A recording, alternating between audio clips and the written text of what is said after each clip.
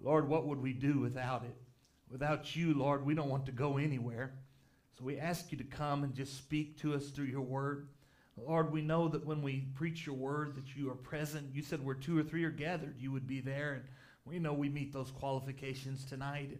So we ask you to come and just meet every need, every hand that was raised, Lord, every situation of sickness or financial trouble or domestic trouble, whatever it might be, God.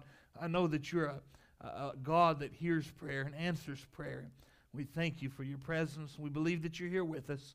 And where you are, you can do miraculous things. So I pray that miracles would be manifested in our lives tonight as we hear your word, as we believe it, Lord, and as we walk in it.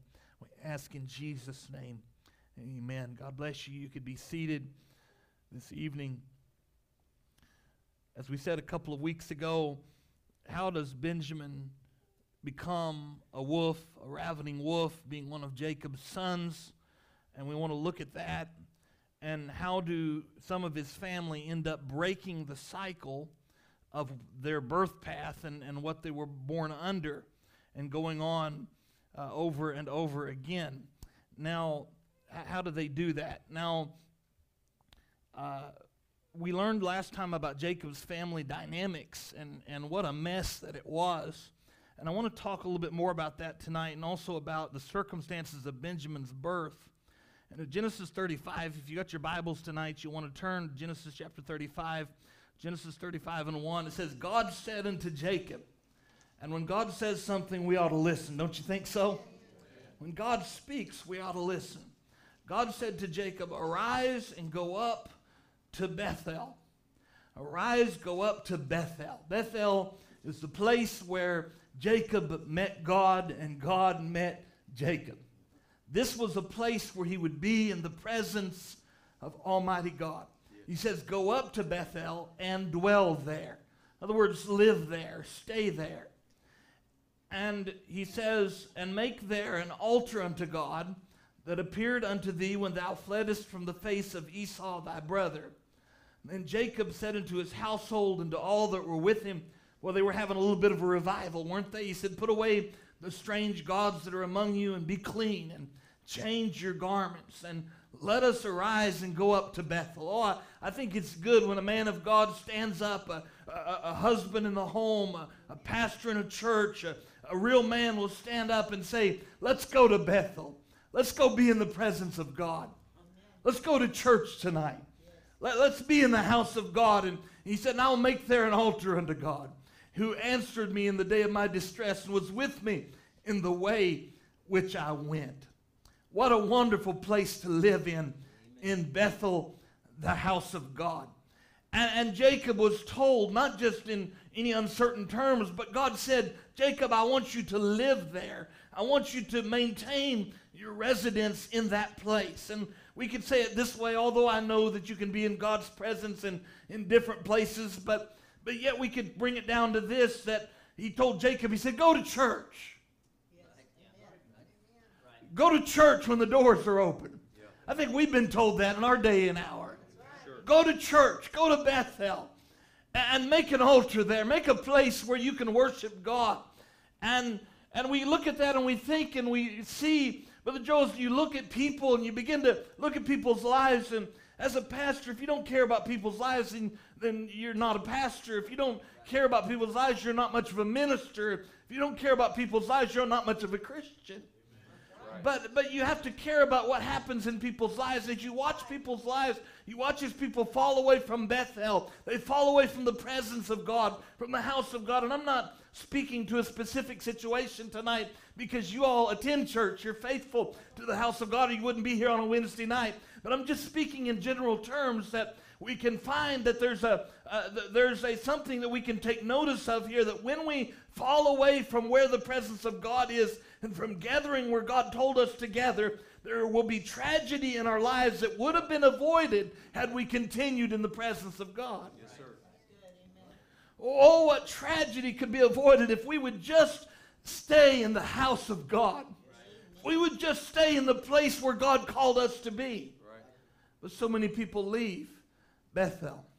Genesis 35:16, and you can go and read the whole chapter when you have time, how that how that God met him there. And how many times have we been met by God here in the house of God or in your prayer closet, wherever that it is that you meet God. You met God and you know that God was there. But for some reason, Jacob journeyed from Bethel. He journeyed from Bethel. And so we find here, way before this manifestation of wildness in the life of his son Benjamin, here you find, and before his family got completely broken up by the different events of the book of Genesis, you find that Jacob was a backslider and he journeyed away from the place where God told him to go. And I've often wondered why, because the Bible doesn't tell us why Jacob left Bethel. It doesn't say. Maybe he just fell out of love with it. It just become common to him. It just become another Wednesday service, another Sunday sermon, another time that a minister would get up and speak. It was just another day. I tell you tonight, church, it's a dangerous thing when the house of God becomes common to us. It's a dangerous thing when we begin to mail it in on Wednesday night. Yeah, sure enough. Right? It's a dangerous thing when we begin to mail it in our prayer time. When we begin to just treat it as something that just we have to do, something that comes on our daily schedule. But there's got to be a love there for it. There's got to be something that keeps us there, or we'll flee at the first opportunity, the first sign of trouble, the first wolf that comes along the path. We'll say, well, it must not have been meant for us to be there. But God called you to his presence. He called you to worship him. He called you, and we should put everything that we have into that. And I wonder if Jacob just didn't get tired of the same old routine. So he said, it's time to move on from Bethel. And that's where his trouble began to start. Yes. When he moved on from the house of God. Do what God tells you to do. And we could say about this more than church. When we just don't do the simple things that God told us to do, we get in trouble. Right. Now look, they journeyed, and there was but a little way to come to Ephrath, that's Bethlehem. And Rachel travailed, and she had hard labor. And it came to pass when she was in hard labor, that the midwife said unto her, fear not, thou shalt have this son also. And it came to pass as her soul was in departing, for she died, she called his name Benoni. But his father called him Benjamin. She called his name Benoni. Benoni, Ben is son, and Oni means sorrow. Son of my sorrow. And his father renamed him because he recognized the thing that this would put on Benjamin's life, to be called son of my sorrow. And so he calls him Benjamin, which is son of my right hand. Or we would say today, my favorite son. And, you talk about somebody having kids in their old age. Benjamin was born when Jacob was probably about 100 years old. If you go and look at the numbers, he was an old man. He was much more like a grandfather than a father to Benjamin. And he called him son of my right hand. He's my favorite son. And so again, we see that favoritism coming down in the family. And it caused great sorrow in the family because of the difference that Jacob put in Rachel's children and in Leah's children. And then he had concubines as well. What a mess. What a mixed up birth path. Yeah. I'm so glad that we have the word today. It keeps us out of those things. Aren't you glad you had a prophet that taught you polygamy was for the Old Testament, not for the New? Right? It was allowed by God. It wasn't God's perfect way. Aren't you glad that you had a prophet that taught you about the things of God? Aren't you glad for the Bible that teaches you what you should do and how we should conduct our families? And we should stray from that we should take that seriously when we stray away from those things. Those principles that are set are there for a reason. A man's a man for a reason. A woman's a woman and made the way she is for a reason. We have one wife for a reason. One husband for a reason. Are you with me tonight? There's a reason for these things. It's not just because, although it is true that it fits God's image in heaven and it's a type, and it's not just because of that, but it's also because of the trouble that it'll cause when you begin to stray from it. and it'll cause trouble in our families. But aren't you glad no matter what happened in the past, no matter what the family history was, no matter what grandpa did or grandma did or somebody else did, here comes an Apostle Paul way on down the line that broke the cycle of this thing that was going on in Benjamin's family, broke the cycle and actually completely turned it around. Aren't you glad that there's still that ability to do that today by the new birth? By an absolute experience with God, and that's what it takes. So his mother named him son of my sorrow, and his father named him the favorite son. What a mess. But aren't you glad we're not bound by our birth path? You ever thought about that? And we do a lot of thinking, and I'll get into it in a moment, but do a lot of thinking about our birth path in the message because Brother Branham explained that that's what made him different. He was born to be a prophet. He was born under a certain sign, right? In a certain season, born to do what he did, right? And that's what made him different. But we're not bound to our birth path, so maybe you were born under a sign of poverty.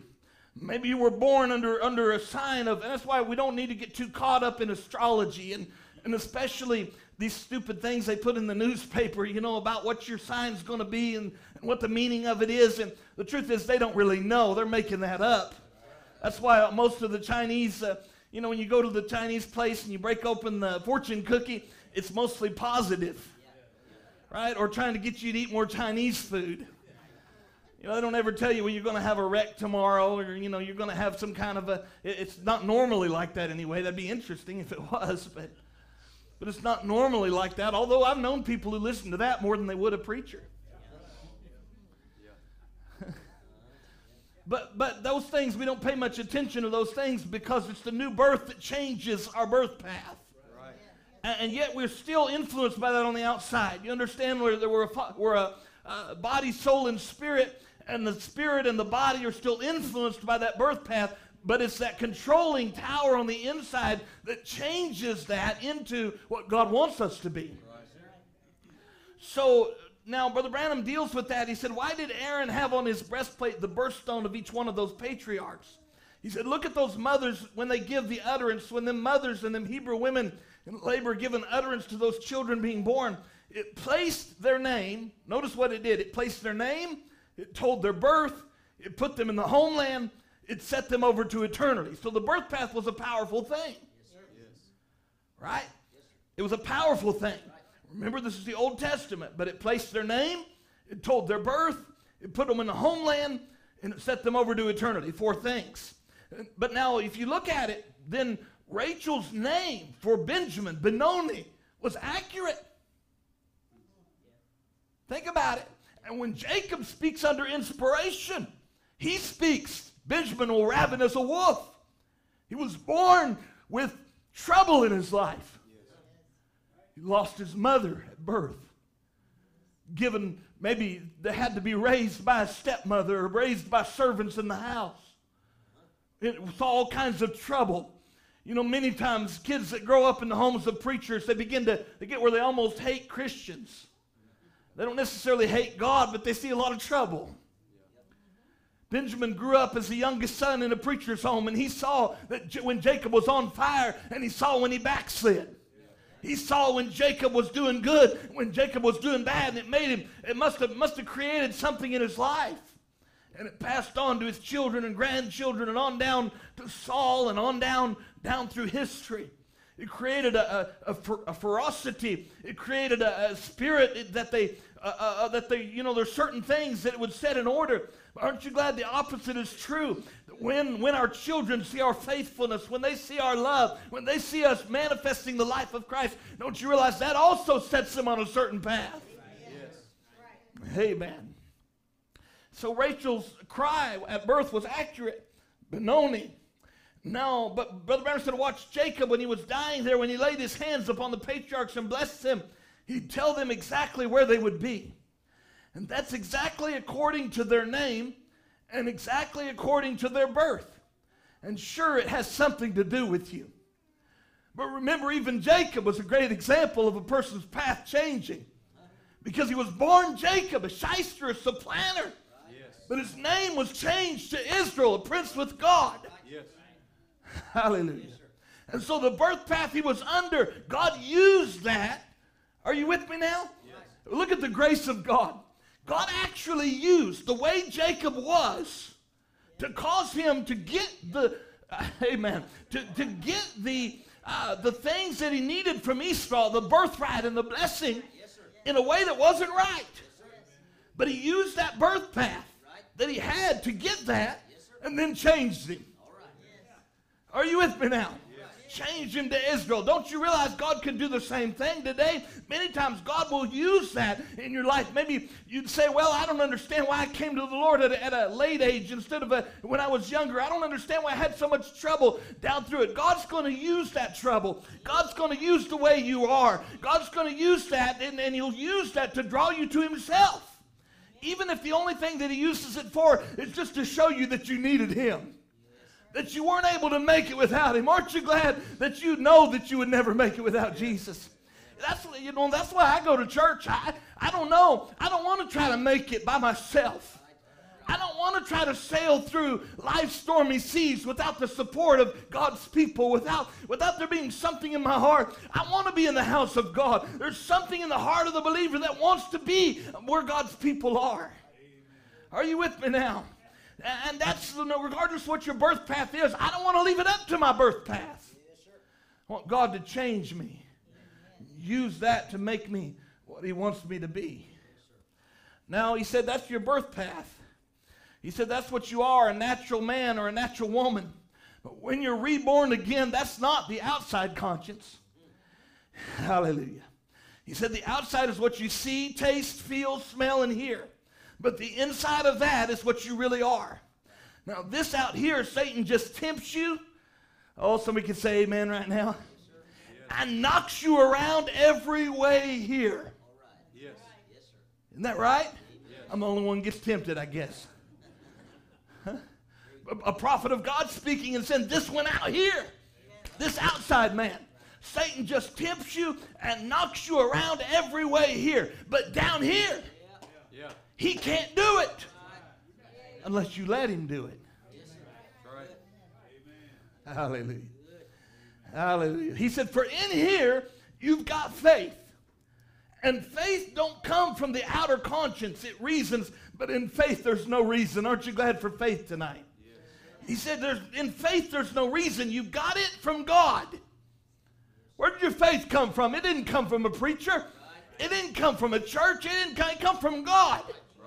If you have the faith to believe today in the message of the hour, it didn't come from some preacher. It come from God. That's why you didn't fall. Oh, church, you didn't have to give up your faith if a preacher passed away or something happened. You didn't give up your faith. Why? Because your faith didn't come from the preacher.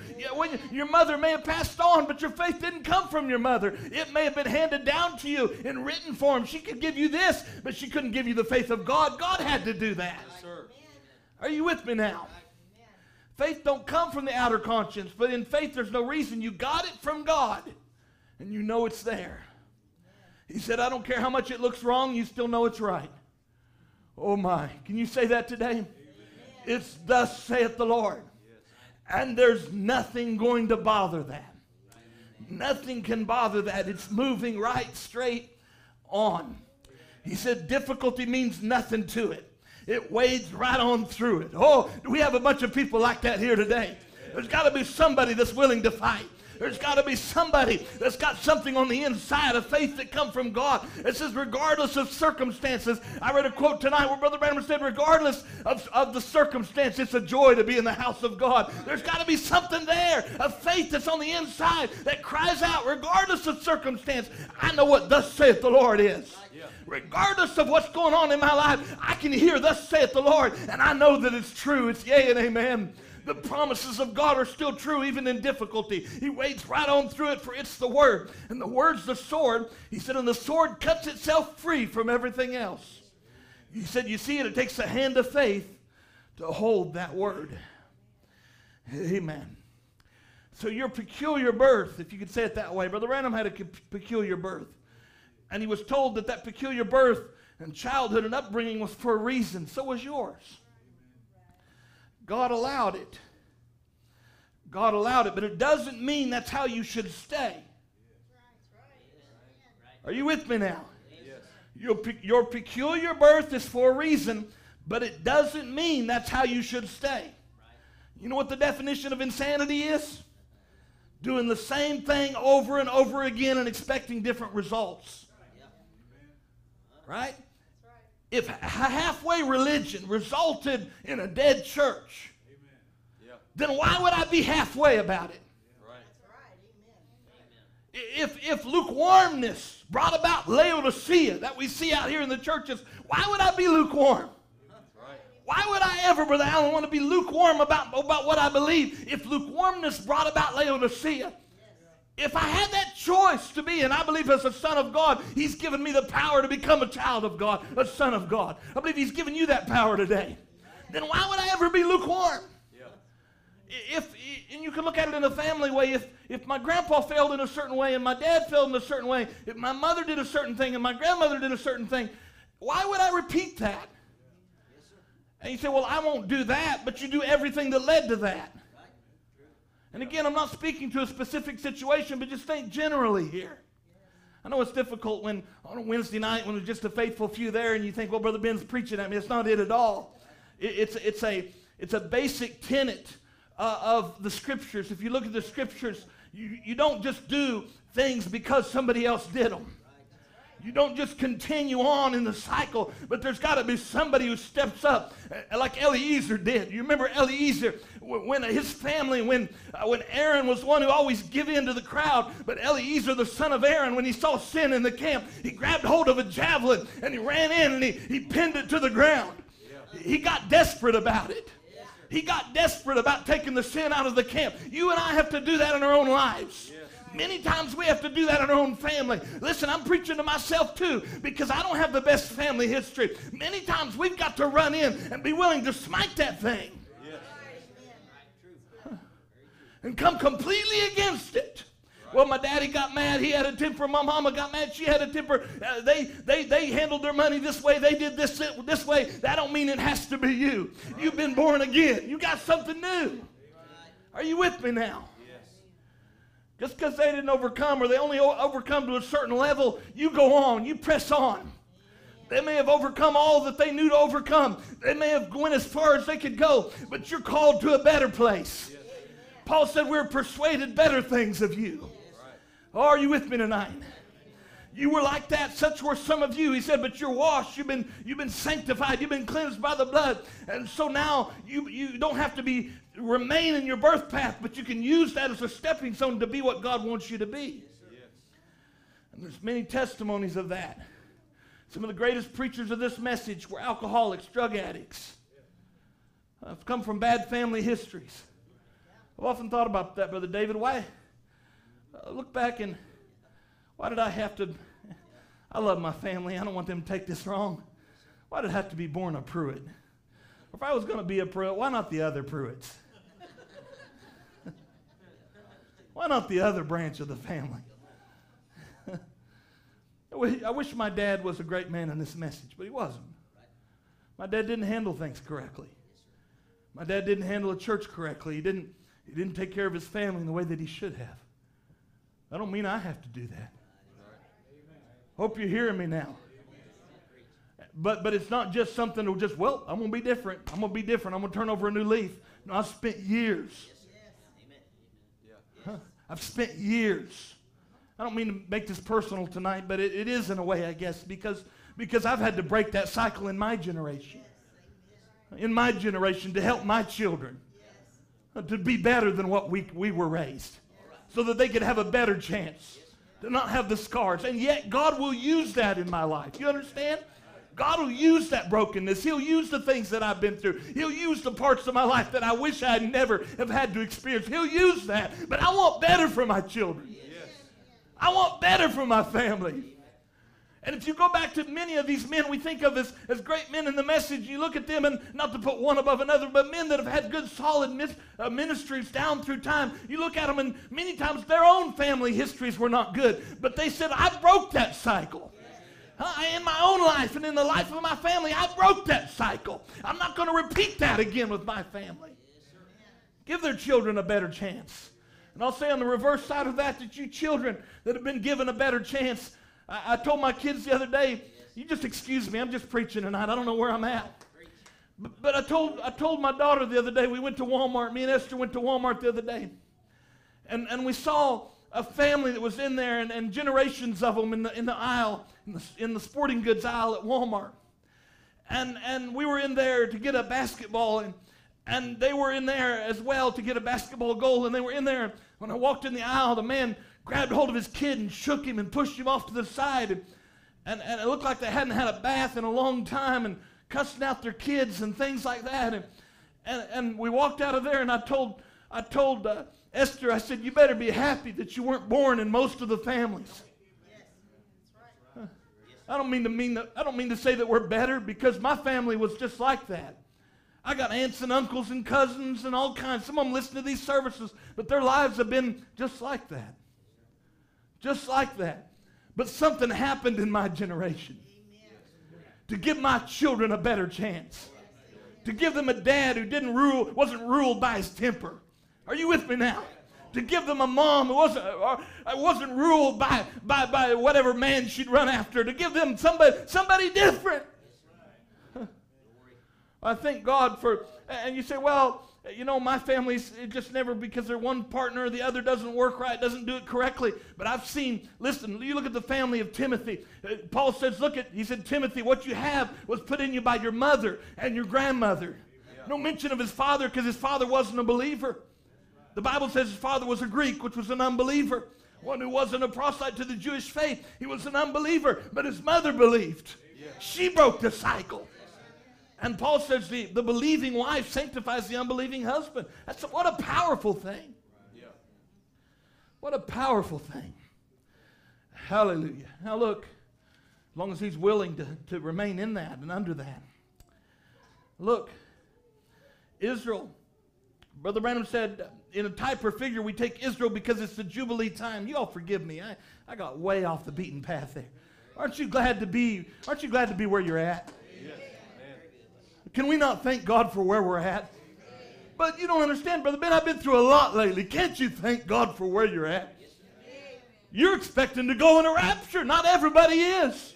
You're expecting to walk on streets of gold. Not everybody is. You have a family that loves you. Most of you do have family. You may have some broken pieces here and there, but you're mostly whole. You've been put together by the tender hand of God. And you look at your own life and you begin to think, I thank God for where I'm at today. I thank God for where my family is today, because I know what I could have been without the grace of God.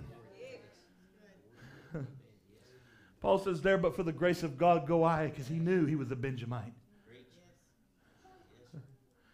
We'll get into that one of these nights. Look, Brother Branham said we take Israel because it's the Jubilee time, and the church was given a portion which was Christ himself, that was poured out by the Holy Spirit into each heart that would receive it and become sons of God. He said now Israel was a servant to God, and they was given a possession, and this possession was not to be given to anyone else. Now watch, he's saying our possession is the Holy Spirit, our portion of the Holy Spirit. He said this possession was not to be given to anyone else. It was to be to Israel only. Palestine belonged to them.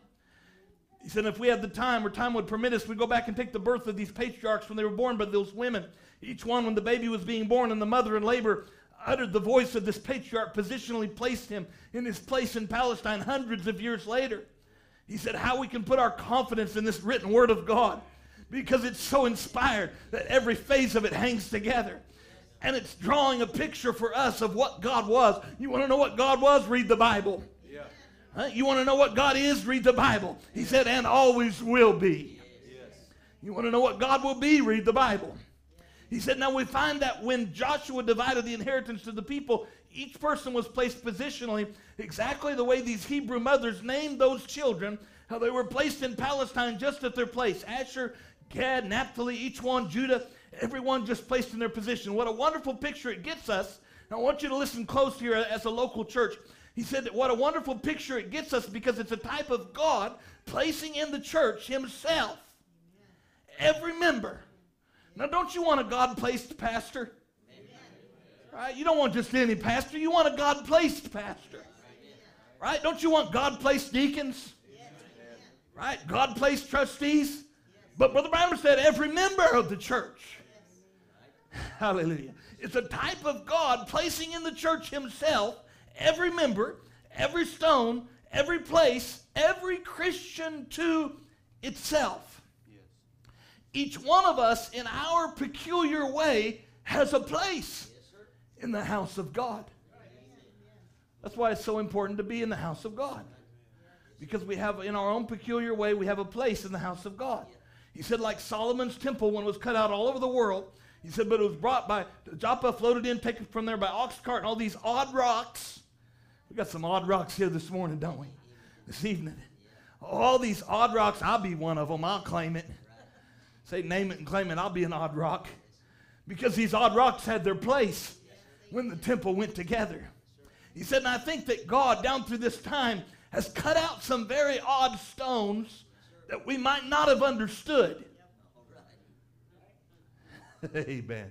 Well, we could stop there for a while. He said, but they have their place exactly in the temple, in the building of God. So even Benjamin had his place. Are you with me now? He had his place, but that cycle had to be broken for the place to come where it was supposed to be. God needed a warrior. Yes. He needed an Ehud that would go in there with a left-handed dagger and take out the king. He needed somebody that would be a warrior. He needed Saul to be a warrior, but then Saul fell because he didn't break that cycle completely. But here comes Paul the apostle, whose name was changed from Saul to Paul, and he comes out as a warrior for Christ, who was a warrior against God. God needed that. Hallelujah. And so he brought you up under your peculiar birth because he needed you. You had a place in the temple. And he cut you then exactly the way he wants you to be. Yes.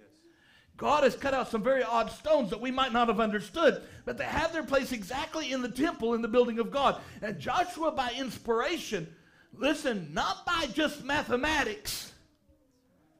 This is very important. Not by just mathematics. What's he saying? Not by just looking and saying, well, Brother Gabe looks like the part of this.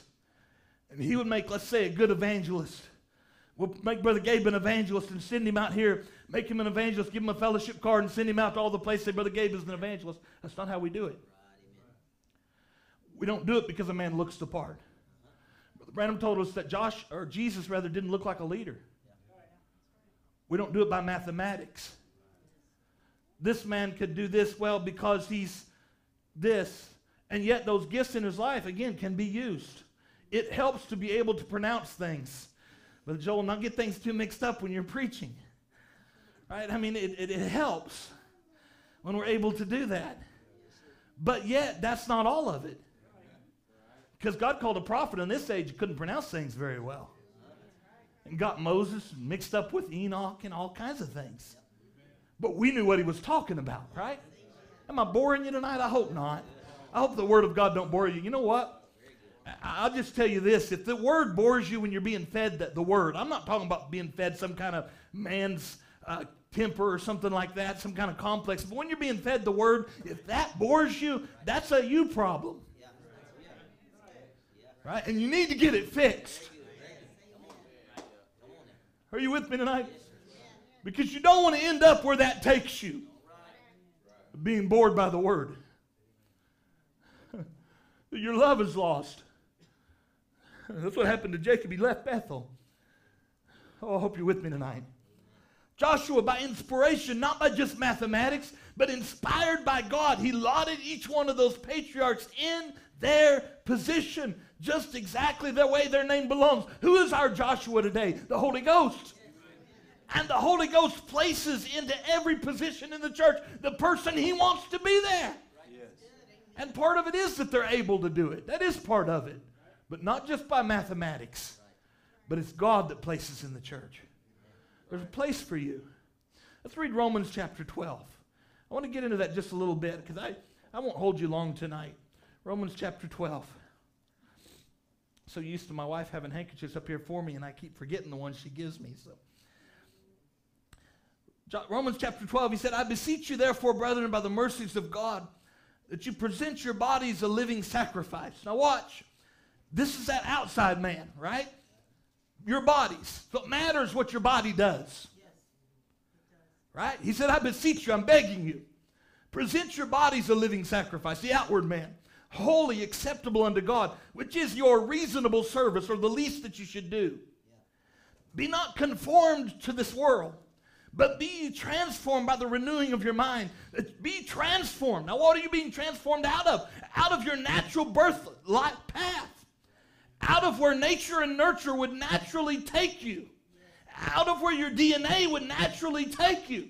But be transformed to something different, that you may prove, by what? By your manifestation of your life, that you may prove what is that good and acceptable and perfect will of God. By you being you, in the gift of God, under the grace of God, by the transformation of the mind, you can prove what the will of God is. Yeah. Yes. Are you with me now? He said, for I say through the grace given unto me to every man that is among you, now watch, not to think of himself more highly than he ought to think, but to think soberly. Don't get drunk on yourself. God's got a way of bringing you down. God help us. God help us. No matter who we are, pastor, deacon, trustee, lay member, don't get drunk on your own identity. Don't think of yourself more highly than you ought to think. Think soberly, according as God hath dealt to every man the measure of faith. Now watch, the measure of faith. So God deals a certain measure of faith to every man, some more, some less. That's the truth. You got the faith you have from God. Now all you need to make it is just the smallest amount, right?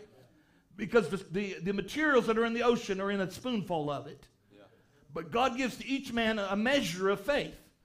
He said, for as we have many members in one body, all members have not the same office, so we being many are one body in Christ, and every one members of one of another. He said, having then gifts differing according to the grace that is given to us. So it's okay to be different. It's okay that I can't sing as well as these brothers can.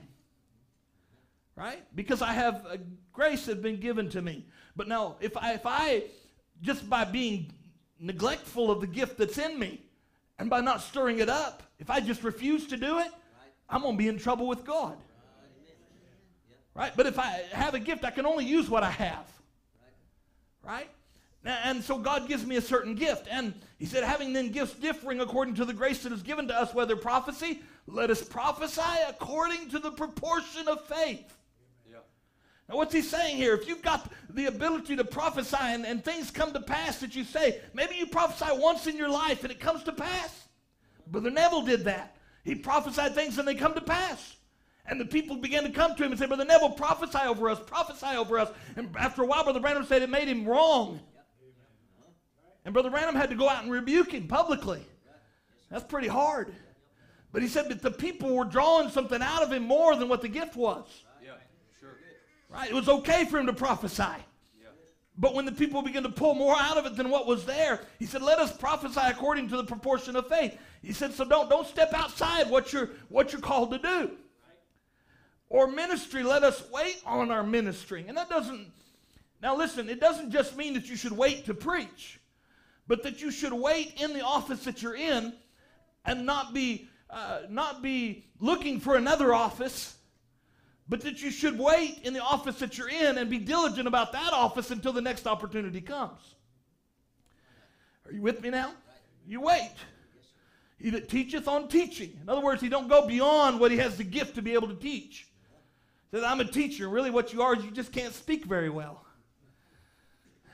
Come on, you can laugh. It's all right. I'm closing in just a moment. I'm a teacher. Well, if you're a teacher, people can understand what you're saying, right?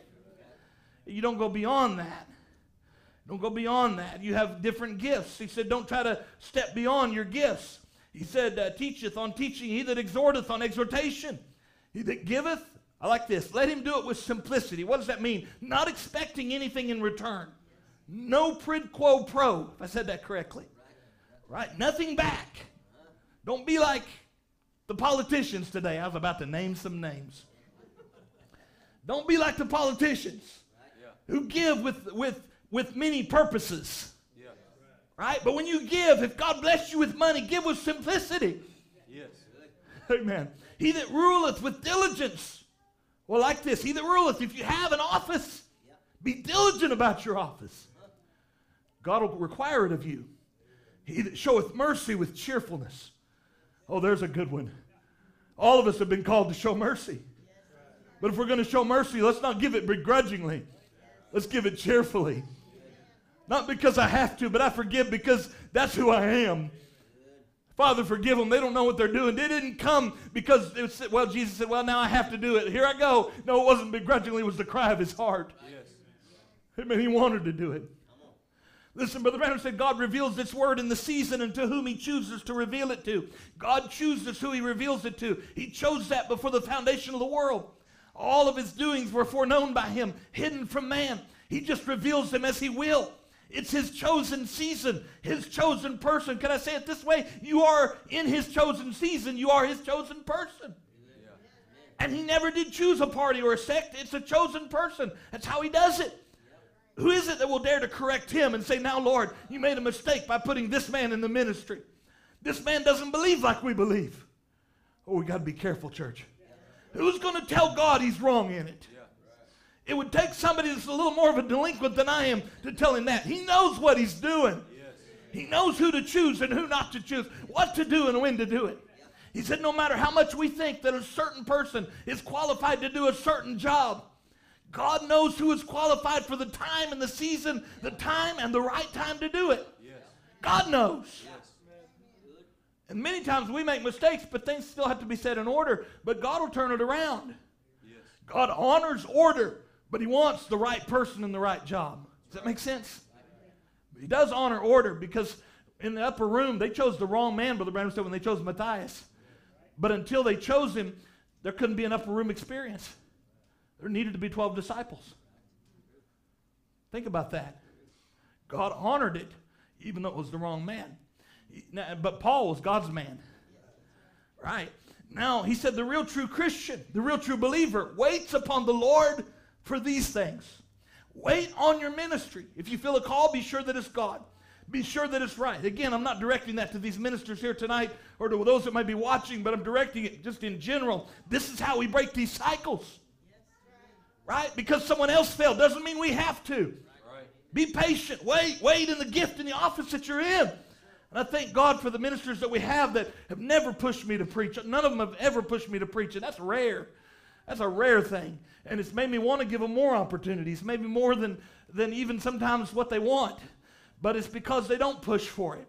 And that's a rare thing. You don't find that very often. But he said, don't go beyond your office. Wait on your ministry. If you feel a call, be sure that it's God. Be sure that it's right. Be sure it's timely what you're saying. Right? Pray and make sure you get the mind of God so you can preach to the people something that'll help them. I was happy to see that Sunday night. We had a brand new preacher in. But yet he preached something along the lines that would help people that were there. And I'm always looking for that in the ministry. I want to see somebody preach to the people that are there and try to help them. Not preach to some situation somewhere else in some other place, but preach to the people in front of you. Right? And so now, the Bible said, they that wait upon the Lord shall renew their strength. Don't you want your strength renewed tonight? Wait on God. They shall mount up with the wings like an eagle. They shall run and not be weary. If they walk, they'll not faint. Amen. Can I have a few more minutes tonight? I'll just take a few more minutes. I said I wouldn't be long. I got to go to that thing tomorrow. I just might as well preach myself out before I do. Got to think about that, Lord. I got to get up early in the morning, got to drive all that way, and got to do something I don't want to do, and I don't remember much about it. But God's got a reason for everything that we do. And that when you begin to look past the obstacle in front of you and begin to look to see how God's going to manifest for glory in your life, right? Because you're the elect of God. You're not just any person working in the grocery store. You're the elect of God working in the grocery store. You're not just any person at the factory. You're the elect of God at the factory, at the funeral home, or wherever that you work on the road. You're the elect of God. So you look to see how it'll work in your favor. So here he says, he says if they walk, they'll not faint. Now I want you to look, because we saw that birth path of Benjamin, and we'll go away from that for a moment, and we saw how it affected his life. But in 1 Chronicles chapter 4 and verse 9, there was another man. And I think I've preached about him to you before, but I just had to drop him in here because it fits so well. In 1 Chronicles 4, it just gives us a sea of names, just name after name after name after name. And finally it gives us this name. It says, and Jabez was more honorable than his brethren. And his mother called his name Jabez, saying, because I bear him with sorrow.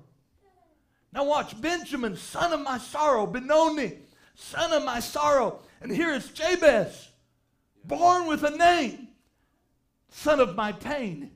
That's what that means in the original, son of my pain. He was born under difficult circumstances, painful circumstances. Perhaps the death of his mother. That I bear him in pain is a word play on the Hebrew word. His name is a word play on the Hebrew word atzab, meaning pain. You named your child Pain, that child would have a mark on its life. Yeah. Pain. I've seen a woman one time named Jezebel, and I wondered if her mother knew, her father, whoever named her that, what kind of a mark that would put on her life. Brother Branham said those things mattered. This man's name was Pain. Pain. Just like Benoni. And Jacob had a sense to change it. Try to get him away from that. But now look, I like what C.S. Lewis said about that. Pain is for a purpose. He says, pain insists upon being attended to. Sister Mary could say amen to that if she's watching tonight or if she hears this. Pain insists on being attended to. Right? That's why if you're getting bad enough pain, you end up in the emergency room. Pain insists on being attended to. And he said this, God whispers to us in our pleasures, speaks in our conscience, and shouts in our pain. It's his megaphone to rouse a deaf world. That really spoke to me because I've had painful moments in my life, but I'm not defined by that. Yeah, sure. But it's God shouting, trying to get your attention. Right. Are you with me now? Maybe he just wants to tell you he loves you. Yeah. Are you hearing me tonight? And sometimes the only way, because you're so caught up in your everyday life and the things that are going on every day, and you're so caught up with doing, and everything that you do, being a dad and a grandpa and a grandma or a mother or a father, you're so caught up in everyday life that God can't speak to you, so he shouts. Yeah. Very good. He says, hey, Brother David, I want you to know I love you. Let you experience a little pain. Are you with me now? Jabez was meant for something in his life. He had a purpose in life. But he was born under pain. It may be that his was an illegitimate or an unexpected birth. We don't know. It's interesting that it doesn't give his father's name or any of his family. It just says Jabez was more honorable than his brethren. The context seems to say that he was rejected by his brethren. And Jabez called on the God of Israel. I love this. When you're in pain, that's the time to call on God. Are you with me now? When you're in pain, when you're born under painful circumstances, when your birth path isn't what it should be, when you've been through some things, it makes you call on God. Yes. And Jabez called on the God of Israel saying, oh. Yeah. Oh, and that is, if you go back in the original, that's a heart cry. It's not just a statement, it's a heart cry. Oh, it's the cry of his heart. It's a fervent expression of desire, a groan from the heart. Oh, that thou wouldest bless me indeed. In other words, that I may be blessed richly, abundantly, and enlarge my coast. So in other words, and what he's saying, because, there was a certain limit that was given to each one, but he tells them in the Old Testament, Moses told them, he said, when your borders are enlarged, what that meant was there was some of the land that wouldn't be taken. Yeah. But yet later on they would have opportunities to take that land like David did when he went up and took Jerusalem. So they would have opportunities to do that. So he's not saying he wanted more than God had for him or to step out of his position. But Lord, I want to walk on every border that you've given me.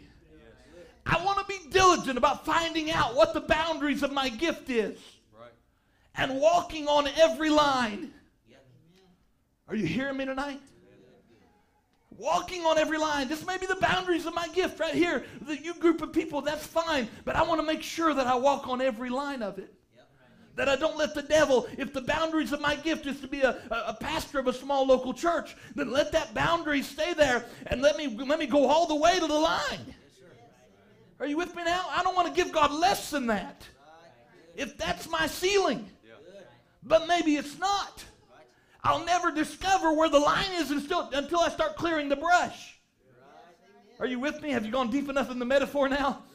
Are you with me? Once you get out there in the land and you begin clearing the brush, you begin to look, maybe I'm not just a piano player. Maybe I'm not just a grandmother or grandfather. Maybe I'm not just a singer. Maybe I'm not just a preacher. I want to make sure that I go to the line.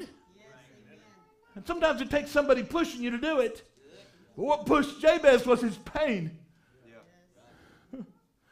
I'll be honest with you. There's been no greater gift that God's given me than the pain in my life. I talk about it, and I know you think, well, you were raised in a message home, but you don't understand. I don't say that to be rude. You just don't understand. But I've watched God take men who experienced great pain in their lives and make them great warriors of the faith. And I say, God, if I could only be a tenth of that, 100th of that. But it's been my pain that drove me. It's been my pain that made me preach on weekends and work all week and come back and do the things that I've done. It's been the pain that made me do that. I'm not looking to pointing to myself as an example, because that would be a bad example. But listen, sometimes it's the pain in your life, the things that you've been through. And in Laodicea, we want to be free from all of that. But that's not where God wants us to be. You know what I found? People who, you say, well, when I made it financially, I'll be free from pain. What I found out is people that don't suffer financially suffer in other ways. And I don't mean that if you get rich, you're going to get sick, but it's usually true that there's one knock that the devil's got coming at you. And it may be finances, but it may be something else. Are you with me now? You're never going to be free from pain. Don't let the pain define you, but be like Jabez and say, oh Lord, let me find my boundaries. Enlarge my coast. Let me drive every Philistine off every inch of Jabez's land. You said, but Brother Ben, I'm old. It doesn't matter if you're old. Maybe there's just one little bit left to take. Take that bit. Maybe Brother JT, there's just one little thing. Brother JT's just about made it. He's been in the message a long time, but you got one little thing left. One little sapling on one corner that hasn't been cleared. Clear it off.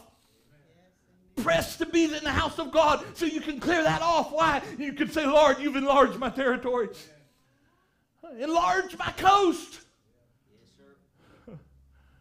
And then he also prays, he said that thine hand might be with me. That hand is power. I need your power, Lord. How many can say amen to that tonight? Let me take all of my inheritance.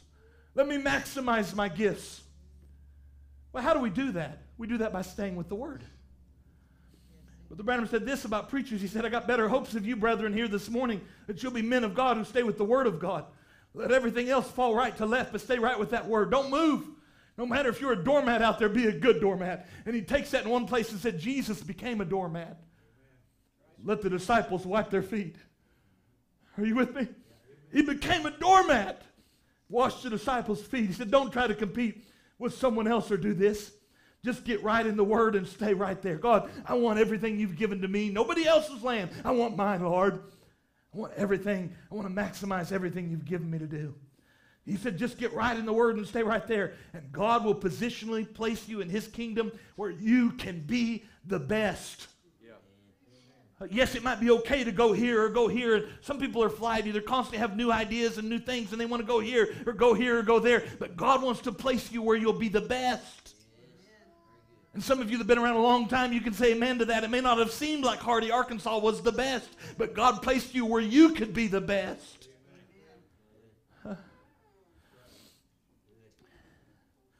I want your power to manifest in my life. And finally he says, keep me from evil. That evil is a word play on pain. Keep me from pain. You know what he's saying? Keep me from Jabez. Oh God. Keep me from Benjamin. Are you with me? Keep me from Benoni. Are you with me now? Keep me from son of my sorrow. Keep me from my birth path. Keep me from becoming me. Are you with me now? Keep me from becoming, I want to express myself, and the world's about that today. But Jabez prayed, Lord, keep me from being me. Keep me from pain. Keep me from Jabez. I don't want to react that way, Lord. I don't want to be like that. I don't want to repeat those mistakes. Keep me from Jabez. Keep me from pain. Let me be what you intended me to be. And he cries out, and he uses not the usual name during this time for God. He doesn't use Jehovah, Lord God, but he says, oh, Elohim. Oh, maybe we could cry that tonight. Oh, Elohim, who made all things, who knows all things. Oh, Elohim, as the musicians come. You know the pain I was born under. You know the circumstances of my childhood and my life. Don't let that distract me from becoming all that you intended me to be.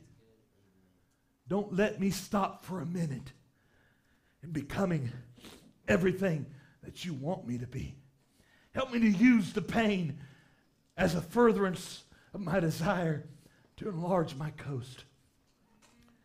You said, but Brother Ben, you don't realize how dark things are. I know it's a dark time. I know it's hard. I know the world is difficult right now. I know people get sick. I know that gas prices are up and grocery prices are up. It makes you unsettled. I know that things happen in church and things happen in life and things happen with the preacher, and I don't always do everything that I should. Sometimes maybe the preacher don't speak to you like you think that he should, and you get upset. Maybe I forget something or say something wrong. Maybe it's dark where you live.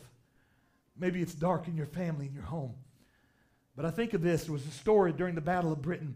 Someone said to a man on the street in London, he said, things look pretty dark, don't they? And the man replied, but the king says there's hope. I don't care how dark it looks. The king says. Jabez, you can be more than pain. Benjamin, you can be more than a ravening wolf.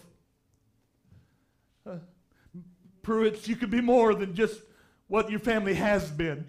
Are you with me now? Whatever your last name is, whatever your first name is, you can be more than that. You can be a child of God. You can be a son of God who can walk on every line. Maybe God only gave you a small patch, but you can keep it clear of the briars. You can keep everything off of it. And you can just be exactly what God wanted you to be. Isn't that what you want to be tonight? Isn't that your desire? Would you bow your heads with me? God wants to place you in his kingdom where he can be the best. He can be the best in you, I should say. Where you can be the best.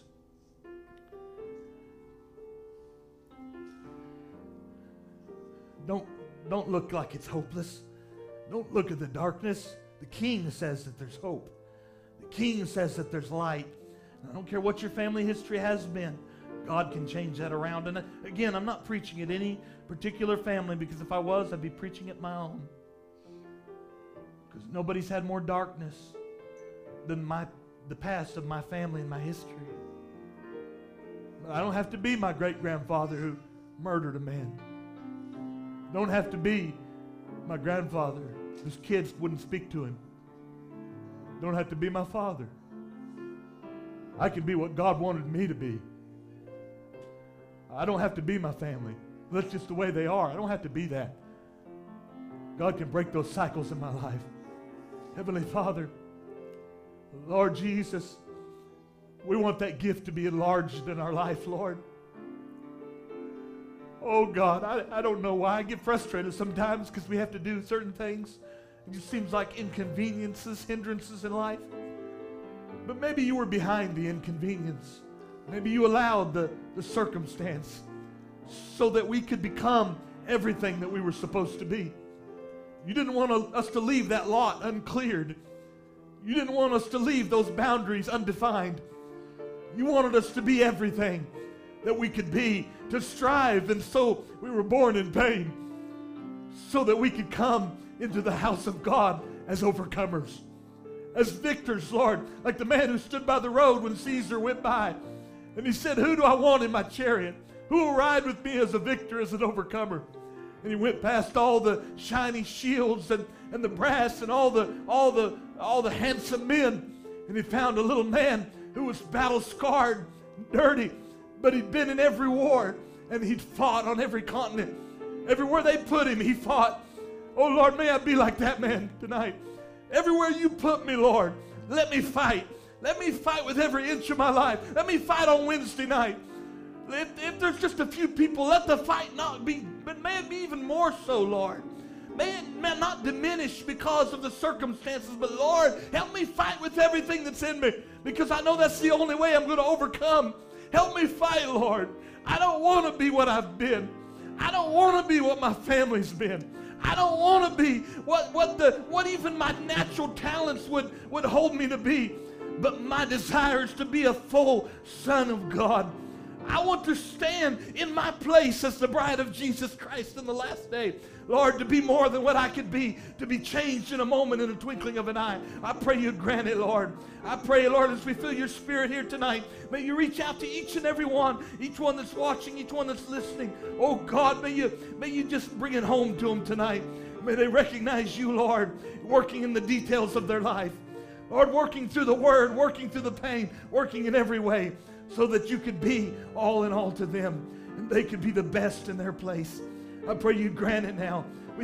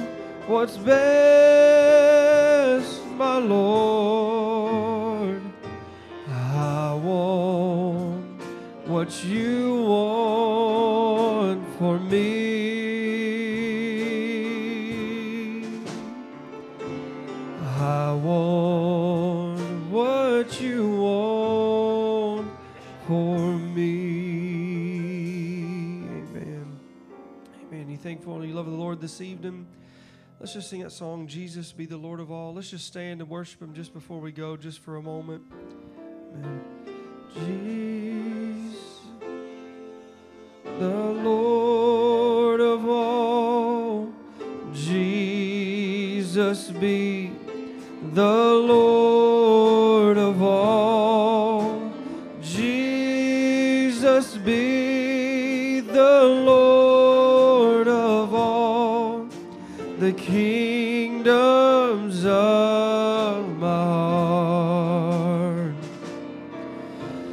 Jesus, I surrender all.